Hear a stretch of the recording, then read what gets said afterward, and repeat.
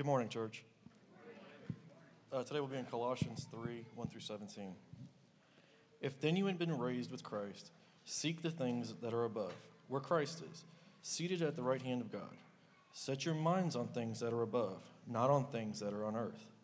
For you have died, and your life is hidden with Christ in God.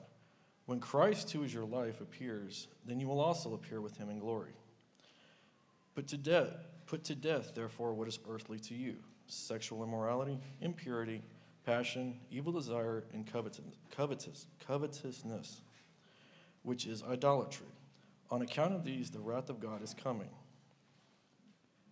In these too you once walked when you were living in them. But now you must put them all away: anger, wrath, malice, slander, and obscene talk from your mouth. Do not lie to one another, seeing that you have put off the old self with its practices, and have put on the new self, which is being renewed in knowledge, after the image of its creator. Here is not the Greek and the Jew, circumcised and uncircumcised, barbarian, Scythian, slave, free, but Christ is all and in all. Put on then as God's chosen ones, holy and beloved, compassionate hearts, kindness, humility, meekness, and patience, bearing with one another, and if one has a complaint against another, forgiving each other. As the Lord has forgiven you, so also you must also forgive. And above all, put on love, which binds everything together in perfect harmony. And let the peace of Christ rule in your hearts, to which indeed you were called in one body.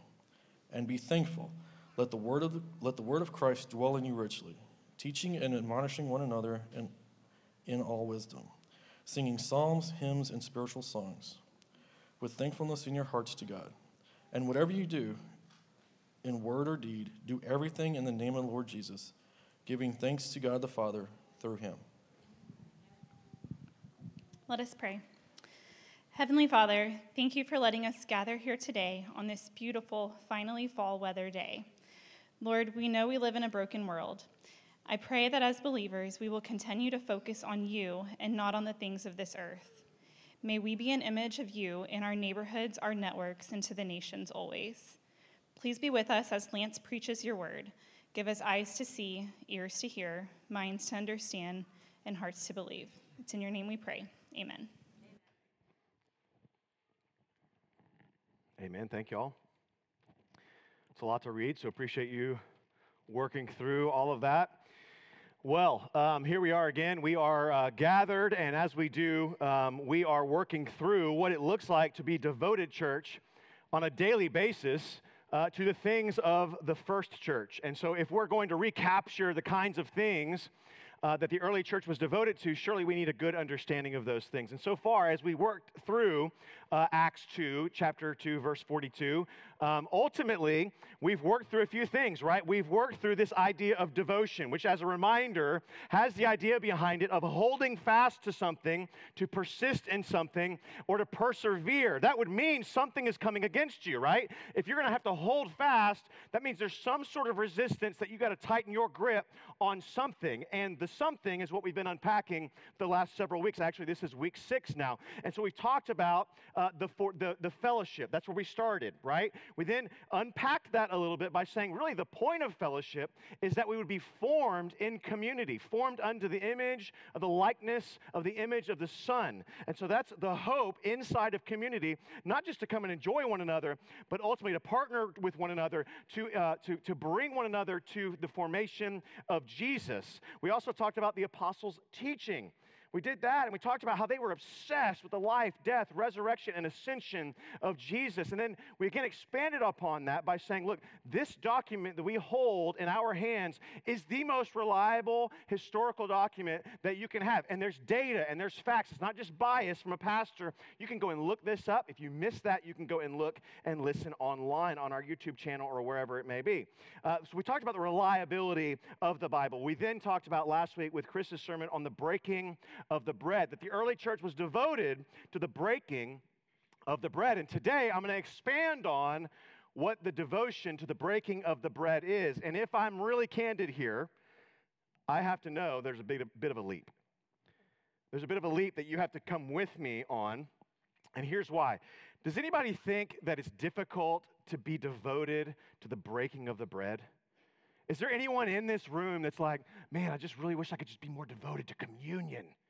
I just really need that in my life. There's not probably a lot of people that you're thinking, I just need more breaking of bread in my life. But you would say, I need more fellowship. I need the right kind of community. I need the apostles' teaching. Matter of fact, I need the prayers, which is what we'll begin to go through next week. And so this one is a little bit off in your mind and in mine if we forget the point behind what we just did, what Rodney just led us through.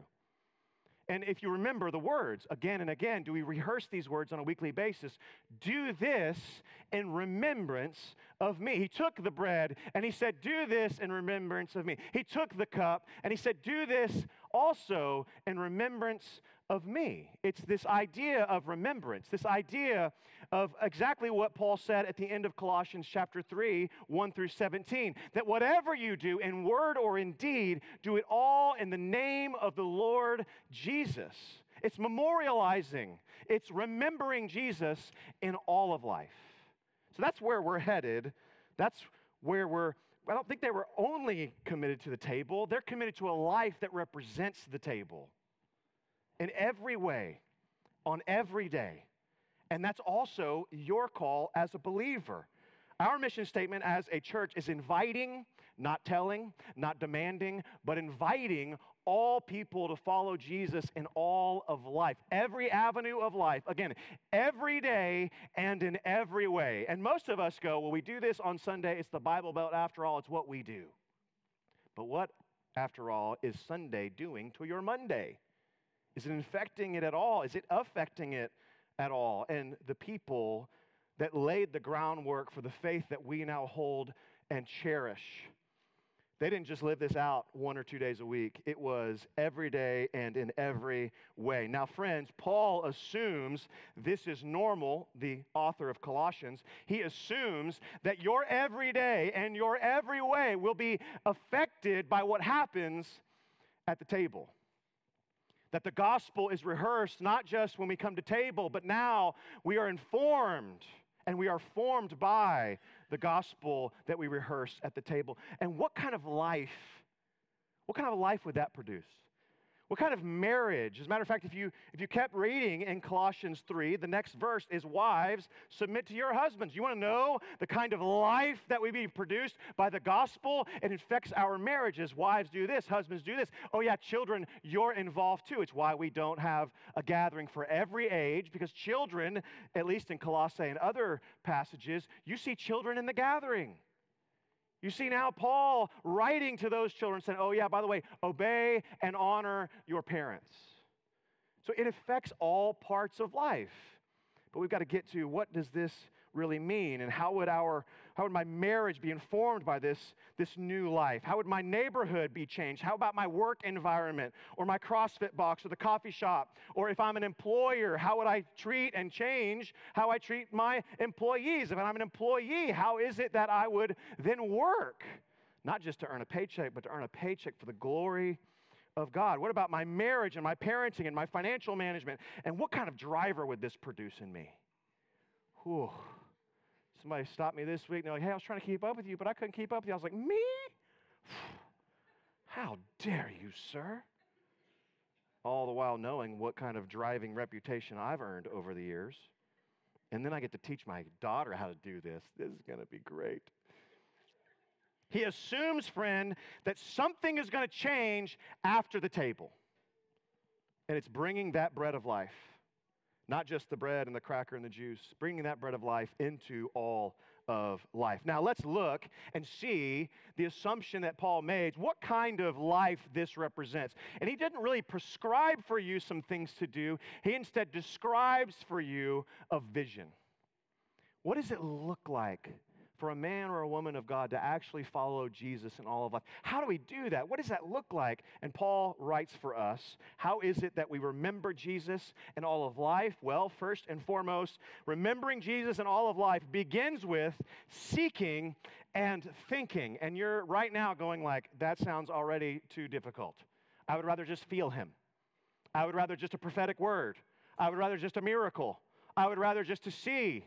I don't actually want to actually seek or do anything as a result of the grace that God has given me. After all, it's by grace. But friends, grace loses all meaning if we don't take hold of it and then live out of the fuel of that grace. There are two things he says to do: seek and set your minds. To seek is to say you are devoted and you are intent on finding something, and to set your minds means you are intently focused. It's a different word for set your minds, but if you start spooling it out, it's not so far away from being devoted, isn't it? To set your minds on something. Yesterday, I had my mind set on watching the eclipse. Did you do this? And so what I realized was that I was ill-prepared. And so Sunday morning, I found myself searching my whole house. Me and Moses were up in the attic looking for old x-ray films that I could cut up, double over, and then look at the sun with my x-ray films. You know you could do this if you don't have like a welder's helmet or glasses. You can take x-ray films, double them up, be sure to double them up, and you can use those to watch the sun, right? And so I'm looking all over the place. I'm in the attic with my son. I actually turned off the light and let him up there by himself, and I was like, all right, man, we'll see you later. Have fun. And he was like, I thought you were really going to do it when you turned the light off. I thought I was really living up here now. And I was like, no, man, what are you doing? Jeez, what kind of a dad do you think I am? All right. Still haven't won him over. He still thinks I'm going to abandon him in the attic. All right. But we were seeking. We were everywhere. Me and Moses were all over the house until finally I looked behind some pictures in a closet that we don't really go into. And there it was, the x-ray films that I thought I had. Cut them up. We were out then setting our minds on things above. We were looking. We were gazing. We were looking through it looked ridiculous. It hurt your eyes a little bit. And then you're like, okay, I can't do that enough. Can't do that too much. But we went out there and we kept going out throughout the day for the next 2 hours. We were done seeking, and now we were trying to my whole day was distracted because now my mind was set on seeing something that was heavenly. I couldn't focus on anything else. That's what happens when you set your mind on something. You seek after it, and then you get a little bit obsessed with it. And Paul is saying that no longer are you to be obsessed with the things of the earth, but now, as a believer, it is assumed that since you have been raised, that's what it says, if then you have been raised with Christ. And this understanding of Greek is, it's not really an if, it's a since. Since you then have been raised with Christ, seek, set your mind. Your mindset and your eyeballs have a different gaze, not on the earthly things, the things of the dirt, but on heavenly things, and we're intently focused on finding whatever it is that God would have us here. We are of the earth, friends. We did get created from the dirt, no matter what your school might teach you. We did get created from the earth with Adam, right? We do live on the earth as somewhat citizens of a country, but the Bible then starts to declare to us that we're not citizens of any country or of the earth, but we are citizens of heaven itself. We are of the earth, we are on the earth, but friends, your life was not recreated in Jesus to live for the earth. You are not created for this place. You want to know why you can't get enough of Amazon deal days? Why you keep going back again and again, and they know it. They know you'll come back, and they'll put a 40% off, little deceptive little sign on things like, I'm saving money. No, you're not. You just spend it. You just spent the money. You know, you save money, you don't spend it. That's how that works. But they know you'll come back again and again and again and again. Because we have our minds sometimes set on things of the earth, of accumulation and achievement and all the things that make us feel good in the tiniest little moments of life. And guess what happens right after we get that thing that shipped overnight for free? We want something else. Nothing can satisfy us because we're not made for this earth. This truth needs to be hammered home daily in order for us to become people who represent a kingdom that is not of this earth. Gazing on the earth, finding and chasing after the things of this earth are easy and attractive. You know why? Because you can compare yourself to other people on the earth, and you start to feel pretty good about yourself. That's called self-righteousness.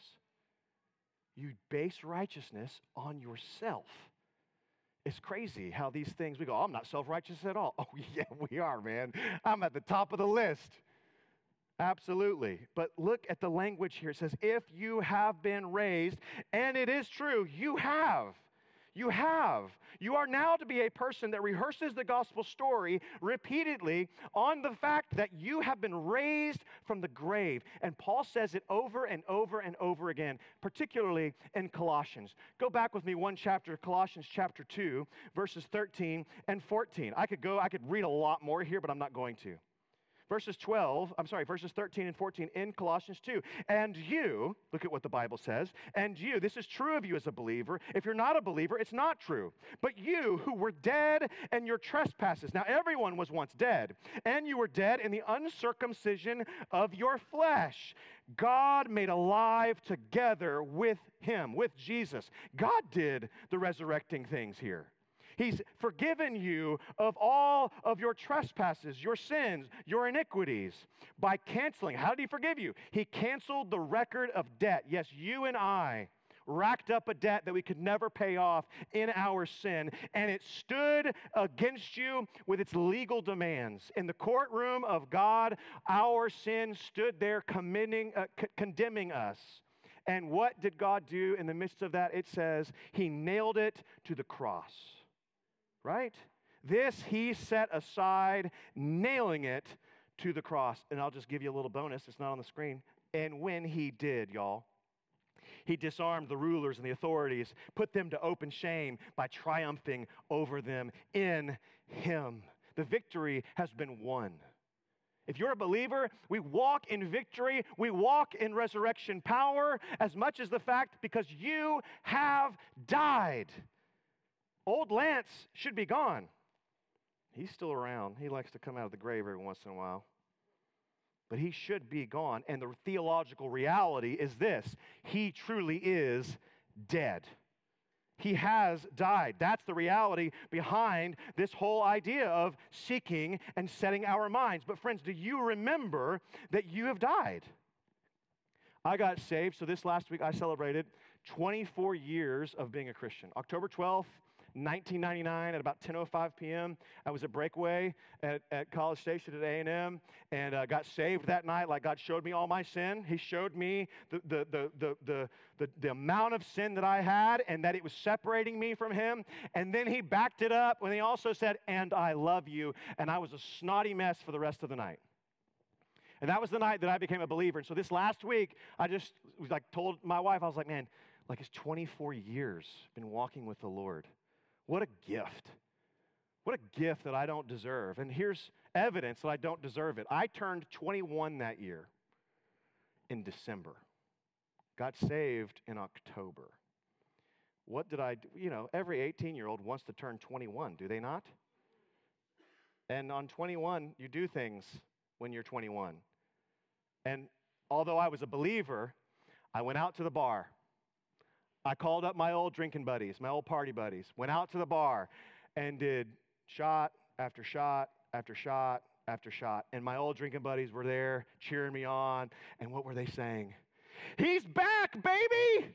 Yeah, he's back!" And the first shot was me celebrating that I was 21. And about the third or fourth or however many left, I was grieving. I was just trying to drown out what I was doing. Because the cry of my heart, not the confession of my lips, and certainly not the confession of my life in that moment, the cry of my heart was, I'm not back, and I'm never coming back.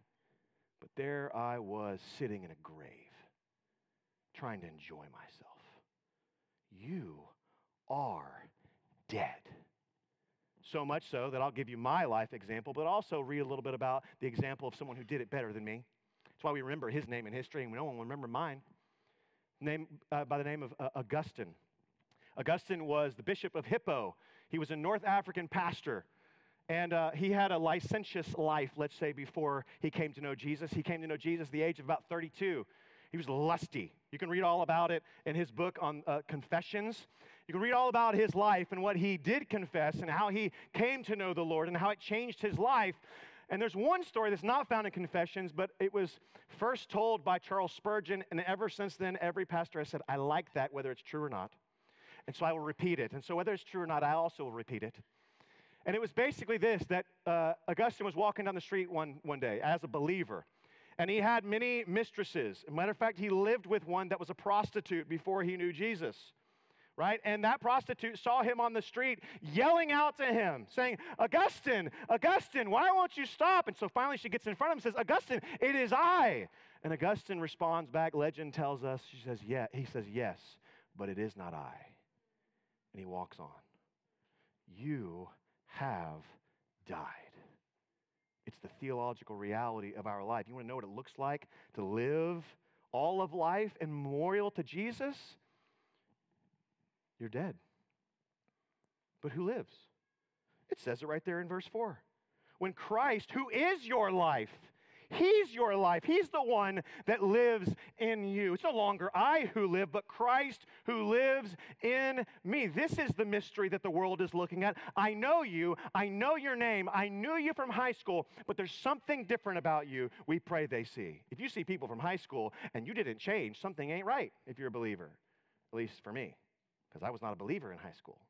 Wasn't until my junior year in college. Something then must change. Augustine knew, and so must we know, that we have died and Christ now lives in us. That means our old interest to self, our instant satisfaction on settling for a life without Jesus are dead and buried.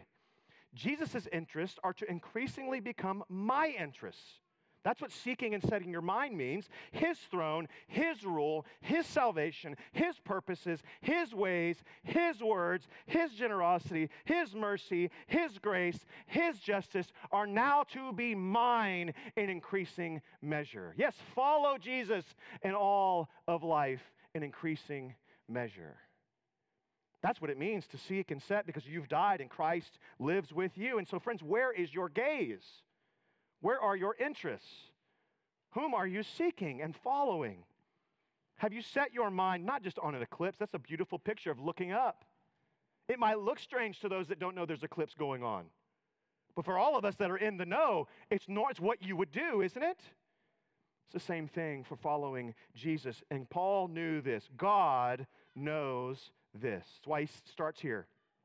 What you seek, you will savor. What you look at, you will love. Every person that's ever struggled with sexual sin knows that to be true. What you look at, you will start to love. Now, I'm going to unpack that a little bit here in just a moment. But that's the reality behind all of this. Remembering all of life begins with seeking and thinking, and that thinking is setting your minds on the things above and not on the things of the earth. The second description that Paul's going to give us, right, is that remembering all of life means that we are called to put the old self to death.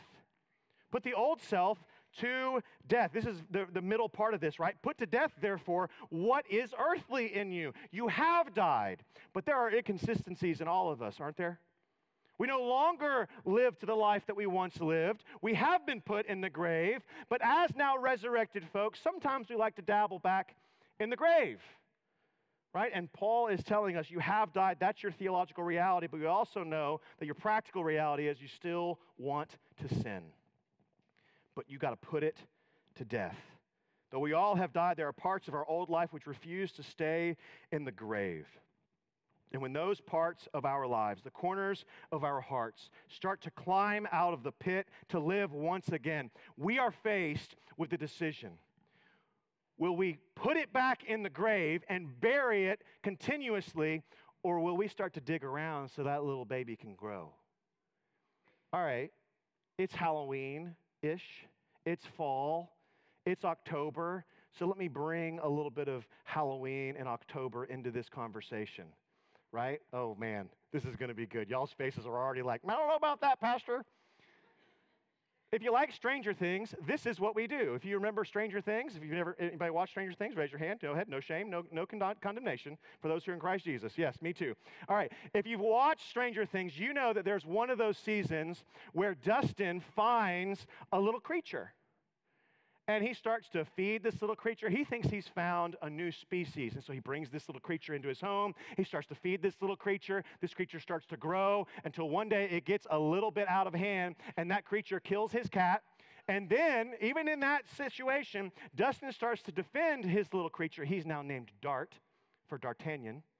He's now named Dart, and he's named it. And this little creature starts to grow, and all of a sudden his friends get in on this, and they go, hey, man, that's not a new species. That's a demigorgon, which if you don't know the whole deal, you're thinking, what a nerd. We didn't know you were such a nerd. It's a demidog, right? And so all of a sudden, this thing that he's been naming, he's been petting, he's let into his home, is going to at some point kill him or want to kill him. That's exactly what we do with sin. We name it. We keep it in the household for a little while. You know, if it suits us, we'll keep it around. But our friends are there that devoted to community are there to say, hey, man, that thing's going to kill you.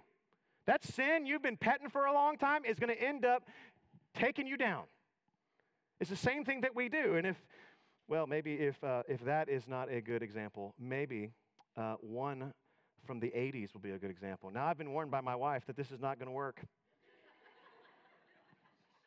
But have you not heard of the cinematography and the masterpiece behind A Weekend at Bernie's?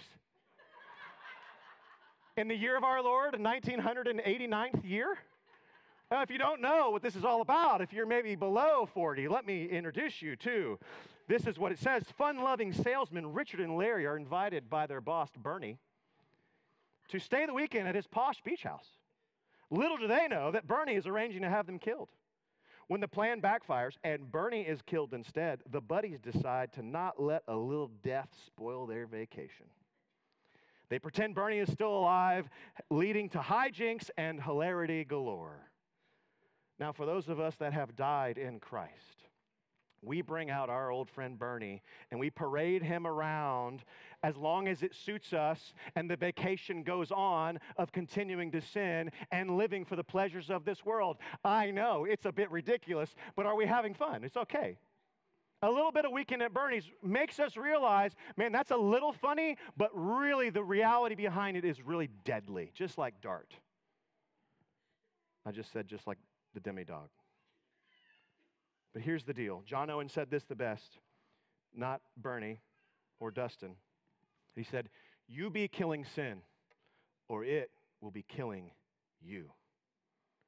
Perhaps not even better than the Apostle Peter, who said in 1 Peter 2, beloved, I urge you as sojourners and exiles. You're not of this world. You're of a different world. I urge you as sojourners and exiles to abstain from the passions of the flesh. Why? Because they wage war against your soul. Not only have you died, but Paul charges you, put it to death, what is earthly in you. Put them away in verse 8. Put off the old self in verse 9. For you are at war. Now, friends, I can't dig into every little detail here in regards to all the things that he talks about that we are to put to death, but I do want you to see two things. Number one, the categories here, and number two, I want to dig down just one time into one thing. The categories are your sex life. Just going to let that pause. For all you teenagers in the room, the Bible is really clear and consistent. God has something to say about what you do with your body. Not just with your eyes and seeking and your mind on setting it above, but your body. It matters to the Lord. Otherwise, he wouldn't put it down here. I'll unpack that in just a second. Your sexual appetites and preferences and relationships. Money, right? He goes on. I'll just read it. Sexual morality, impurity, passion, evil desires. Also, coveting. That's called materialism. That's called greed. That's still a sin. I listened to a sermon in preparation to this, and he had said that he listened to another sermon and in preparation for his, which said this, and I'm compelled to remind us that there's only a few things that Jesus is like, hey, be prepared and watch out for all of this kinds of stuff. And one of the things he says to be prepared for and to watch out for is greed. There are very few people that are going to come to a pastor and be like, Pastor, I'm really struggling with my greed. No. They're struggling with pornography and alcoholism, trying to love your wife and love your husband and parenting. But greed is not a thing that we think about, and yet Jesus says, be on guard against all kinds of covetousness.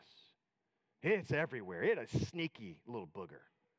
Your money, your materialism, your relationships, isn't that what it continues on to say? In these you two once walked, verse 8, put them away. Yeah, all the things, not just your sexual relationships and your materialism, but your anger. I like to control people. That's why I'm angry. Wrath. I like to take anger out on people because they didn't do what I hoped they would do. Malice. Ooh, I'm going to get back on them. You know what? They're always like this with slander and all the obscene talk that comes from your mouth. It's all about relationships and how you love people. It's your speech and how you slander them or lie to them. And he goes on, right? All these things are here. But let me just again back up to this reality. Paul starts in at least 4 different letters when he starts to unpack these vices that he knows Christians for all ages will be dealing with. He consistently starts with your sexual preferences, your sexual appetites, your sex life. Galatians 5, now the works of the flesh are evident: sexual immorality, impurity, sensuality. 1 Thessalonians 4, for this is the will of God. You want to know what the will of God is for yourself? You want to know the will of God is for your life, teenagers? What does God want for you? To be sanctified. Mainly, do you become holy? You be set apart from the world. How do you do that? That you abstain from sexual immorality. First, 1 Corinthians 6:18, when he unpacks the value of the body because the Holy Spirit lives there, because this is our temple to God. He says, flee from sexual immorality. So friends, if you are flirting with sexual immorality, God's call to you today is to flee. What do you do when you flee versus flirt? When you flirt, you get a little close to it, don't you? You start to just maybe wonder what it would be like. And that pretty much consistently sums up not just the world around us, but statistics will tell us we're in the 90 percentile, just like the world, with pornography and everything else that comes along with sexual morality. This is our problem. So friends, don't flirt, flee. When we flee, we're like Joseph out of Potiphar's house. He leaves everything. He'll leave everything behind in order to get out of there. We flee. We get out. You have an enemy, friends, that's not coming against you like the Revolutionary War, where they stand up next to you, they blow trumpets and beat on drums and just start shooting each other. That's not how the enemy works. The enemy is much more like a terrorist organization going behind the lines and coming to get you and bring you back to their territory. And they do it not just under the cover of night, but under the cover of pleasure. He will want you to amuse yourself to death. He wants you to seek pleasure for pleasure's sake. Because just like that Amazon Prime deal, there's no end to that kind of life. There's also no satisfaction in that kind of life. See, for us, we have to move beyond just coming real close. And how far can we go until we sin? We've got to leave it behind because we're dead to that old world, putting to death, murdering the things inside of us, killing the sin that so wants to entangle us because it's waging war against our soul. But that's not enough just to put some things off and to put it to death. We also have to put some things on. And so that's the third thing, right? If we're going to remember Jesus in all of life, we have to put on the new self. That's what he says in verse 12. Put on then, as God's chosen ones, holy and beloved. You, friends, have a new identity in Christ. No longer alienated, no longer in exile, no longer far away from him, no longer a Gentile, no longer a sinner. Instead, friends, you are God's chosen one. You believe that about yourself? That for no reason at all did he choose you for his team. You weren't good at kickball when he brought you onto the kickball team. Actually, you had no legs. Like, that's what the Bible will tell us, is that you were just completely sinful. You had nothing to bring to the team. And he says, yeah. But that one right there, that one's mine. You can't have that one. That one's mine. We are God's chosen one, so we've become alive in him. Our identity now is in Jesus. You see, the key to all of life, putting on this new identity, is living out of it. The problem is we're wearing old clothes. So to demonstrate, I have some old clothes of mine. Now, this one I got when I was 12 years old, and it's kind of boring, so I'm not going to put it on. I still use this one on occasion when it's nice and cold out. This is still my jacket. I got it literally at 12 years old. My dad's handwriting is right here, and it says Lance on it, as if we knew there was some other boy in our family that was going to need it. But nonetheless, This is a jacket that I wear when the occasion calls for it. I don't wear this around. You've never seen me in this. And you've gone, yeah, dude, what's the deal with the hunting jacket? You would probably think, actually, I came in this morning and Rodney goes, headed to the deer stand after this? And indeed, I'm not. Headed to a baseball game after this. But nonetheless, this fits the occasion. It's from when I was 12 years old. I got that one first. The next one that I got, and this one's real fun. I'm going to cover up the next one. Ooh, because that's real fun. All right. This one, now I'm going to put this one on now. All right. That's right. This, friends, many of you didn't know this, is a members-only jacket, number one. Number two, I used to ride a Harley when I was 14 to 17, and this was my get-up right here. Yeah, it still fits. Thank you very much. I know you're surprised. Okay? But when I was 14 to 17, this was my get-up on the weekends with my dad. We would go ride Harleys, and we would go throughout all the little area up there, and we'd ride our motorcycles, and that was fun. And I put this on to protect me from road rash should I ever fall. It's real leather. It's really nice. I actually still like this. It was in my I didn't even get to show you the cool stuff on the back. Look at that. I got colors, man. Like right there, Harley Davidson. All right. Then we moved on. And this was something of my past that I found in my closet this week. Ooh, look at this. Oh, this is fun. This is my Letterman's jacket that I finally earned my senior year. It took forever. But, ooh, there's nothing on it. Because we were poor, basically, and we didn't do that back in the day. Like, if you did that, you were just trying to get attention, because this is not enough attention getting. But a little baseball right there. And that's Houston Lee, no longer exists. But there you go. This also was a part of my identity, right? In high school, I would sport this thing in the hallway, like, what's up now? Right? Now, this is all kinds of, it's nasty is what it is. But it's old. It's gross. But this was a part of my identity at one point. Now, this one is a lot of fun. Most of you don't know this about me. You might have surmised that I was a baseball player, but no one probably knows. Hang on. You have one of those. See, there's an identity there. I want to be a part of that. Y'all didn't know this one fit too, did you? Now, the thing about an FFA jacket is that it intentionally shows the belt buckle. Come on now. Now, when I brought this out this morning, my wife goes, fat guy in a little coat? Dang! Sick burn! But check it out. Robert E. Lee, Houston, right there, got my name right here. That's right, raised a hog growing up. You had to wear this as part of the things you were involved in. Now, I'm going to wear this for the rest of the time. You ready? I don't think so, but thank you for asking. Now, is this not a little odd? All the things that I'm like sweating from all the activity. If I walked around with my Letterman's jacket on, what would you do? You'd be like, bro, what is going on? You're going back to the old days, the glory days? If I wore this around, what would you do? I mean, it's a little strange for those in FFA who's got to have the belt buckle, right? It's a little strange even for that. It's ridiculous. How much more then when we put on the righteousness of Christ? How much more? Because I can't give you a robe that's righteous. But that's what he's saying. Put on then, as God's chosen ones, his holy and beloved ones, put that robe on and start sporting that around your neighborhood and your networks and the nations. Take off the foolish garb that you had because it doesn't fit you anymore.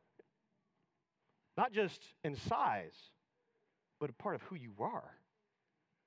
Those are all grave clothes. This is of an old life. This doesn't represent me. It's still in the closet. I could pull it out if I want to, but what benefit is it? And so it is with grave clothes. So it is with those sins that we so want to keep around and feed every once in a while, but eventually will kill us. Instead, Paul is calling us to put something else on, and it is a new identity with new rhythms and new activities. Not raising a hog, not riding a Harley, ultimately not even playing a sport or a hobby. But there's new things that we're to be dedicated to, just as anybody else would be dedicated to all those other things that are lying on the floor. What are they? There's four, really, in all of this, and I'll just unpack them quickly. First, Jesus' character.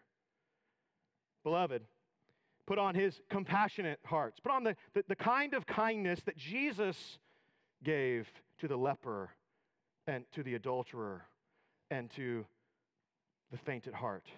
Put on the humility that it took to come down here. Put on the meekness. Put on the patience that he has with you. Share that with others. Bear with one another. Right? This is all about the character of Jesus. Put it on. Wear it. Make sure people know you by these things. Forgive one another. We know it's hard, but it's a choice. You put it on. As the Lord has forgiven you, there's your motivation. So you also must forgive. Not an option. Must forgive other people. Above all, what's the thing that's going to be the belt buckle around this whole thing? Put on love, which binds everything together in perfect harmony. We put on the character and the virtue of Jesus. And when we do that, here's three things that happen. The peace of Christ will rule us. It will rule in our hearts. We'll no longer wonder, what are we missing out on by all those pleasures of the old life? We have the peace of Christ ruling us. That word for rule is like an umpire calling strikes and balls. He is ruling our life now. He's ruling us through peace. We don't have to wonder what we're missing out on. Indeed, you were called in one body. And be thankful, it says. The next thing, the third, let the word of Christ then dwell in you richly. How will we get the peace of Christ, which will rule us? By dwelling richly in the word, so that the word of God can richly dwell in us. See, again and again, we get pulled back into the word of God. And then finally, the motive for all this, and this is where we started, whatever you do, and in word or deed, do everything in the name of the Lord Jesus. Our motivation is the name of Jesus and not our own name. It is his crown, it is his glory, it is his reputation, not our own. And the only thing that's going to fuel all this is gratitude. 3 times in one in verse 15, one in verse 16, and one in verse 17. It says, and be grateful with thankfulness. Give thanks. Have you lost your gratitude? If you have, it's because you've forgotten what happens at table. And if you've forgotten that, then you've forgotten what the table represents. That the God of heaven and earth, the God who created all things, came down from heaven to the earth to save sinners and rebels and wanderers and those that would never appreciate him and betray him and desert him and backstab him and pluck his beard out and spit on him and mock him. And that's you. If you have forgotten, that's you. Let me remind you, that's you. That you were dead in your trespasses. But God has made you alive together with him. It was him. He didn't deserve this. I didn't deserve this. No, God's chosen ones. He's brought us into the family. So let us not forget what God has done for us. So 2 questions as we leave. What areas of life do you need to put to death so that the life of Jesus might come alive in you? Are you aware of some areas in your life where you've flirted with those things instead of fled from them? I am. I'm keenly aware this week, especially on my 24th birthday, that I still don't have it right. Still plenty of things tugging at my heart. I still want other things that I don't have, and I'll never get, and I don't need. There's a yearning in my heart, and I need to put those things to death. That's the first question. What in your life do you need to put to death so that the life of Christ may come alive through you? And the second thing is a little longer. If your habits of committing to others, of loving others sacrificially, of marriage, of parenting, of generosity, and all of life are now filtered through whether or not you get what you wanted out of your life or what Jesus gets what he wants out of your life, how's that going to change? And now that I say that out loud, it makes no sense. But here's the point of it. If you pursue all that you're pursuing, who's getting the fame out of it? Who's getting the glory? Is it you or is it Jesus? Let's pray. Jesus, we're grateful that you love us in spite of ourselves. We're grateful that you have not left us in our own old, foolish clothes. Stuff that used to mark us when we were younger.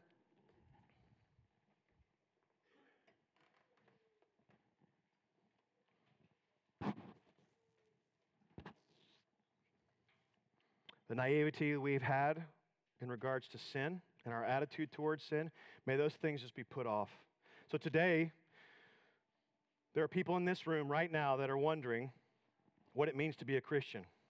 There are people in this room right now that are wondering, how do I get past these things? And the answer is not found in doing something better or different. That's part of it. We need to put boundaries around our lives and continue to pursue other things. But the answer is to seek. We got to seek Jesus. And Lord, we're grateful that you have promised that those who seek me will find me.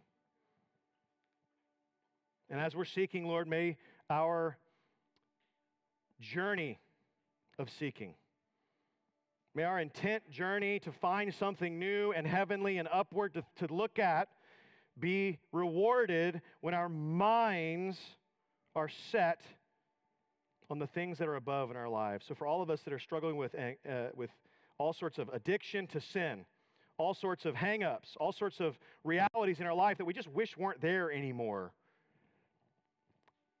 may we have a renewed vision of the things that we need to let go of, to put in the grave, to leave in the grave, to bury forever.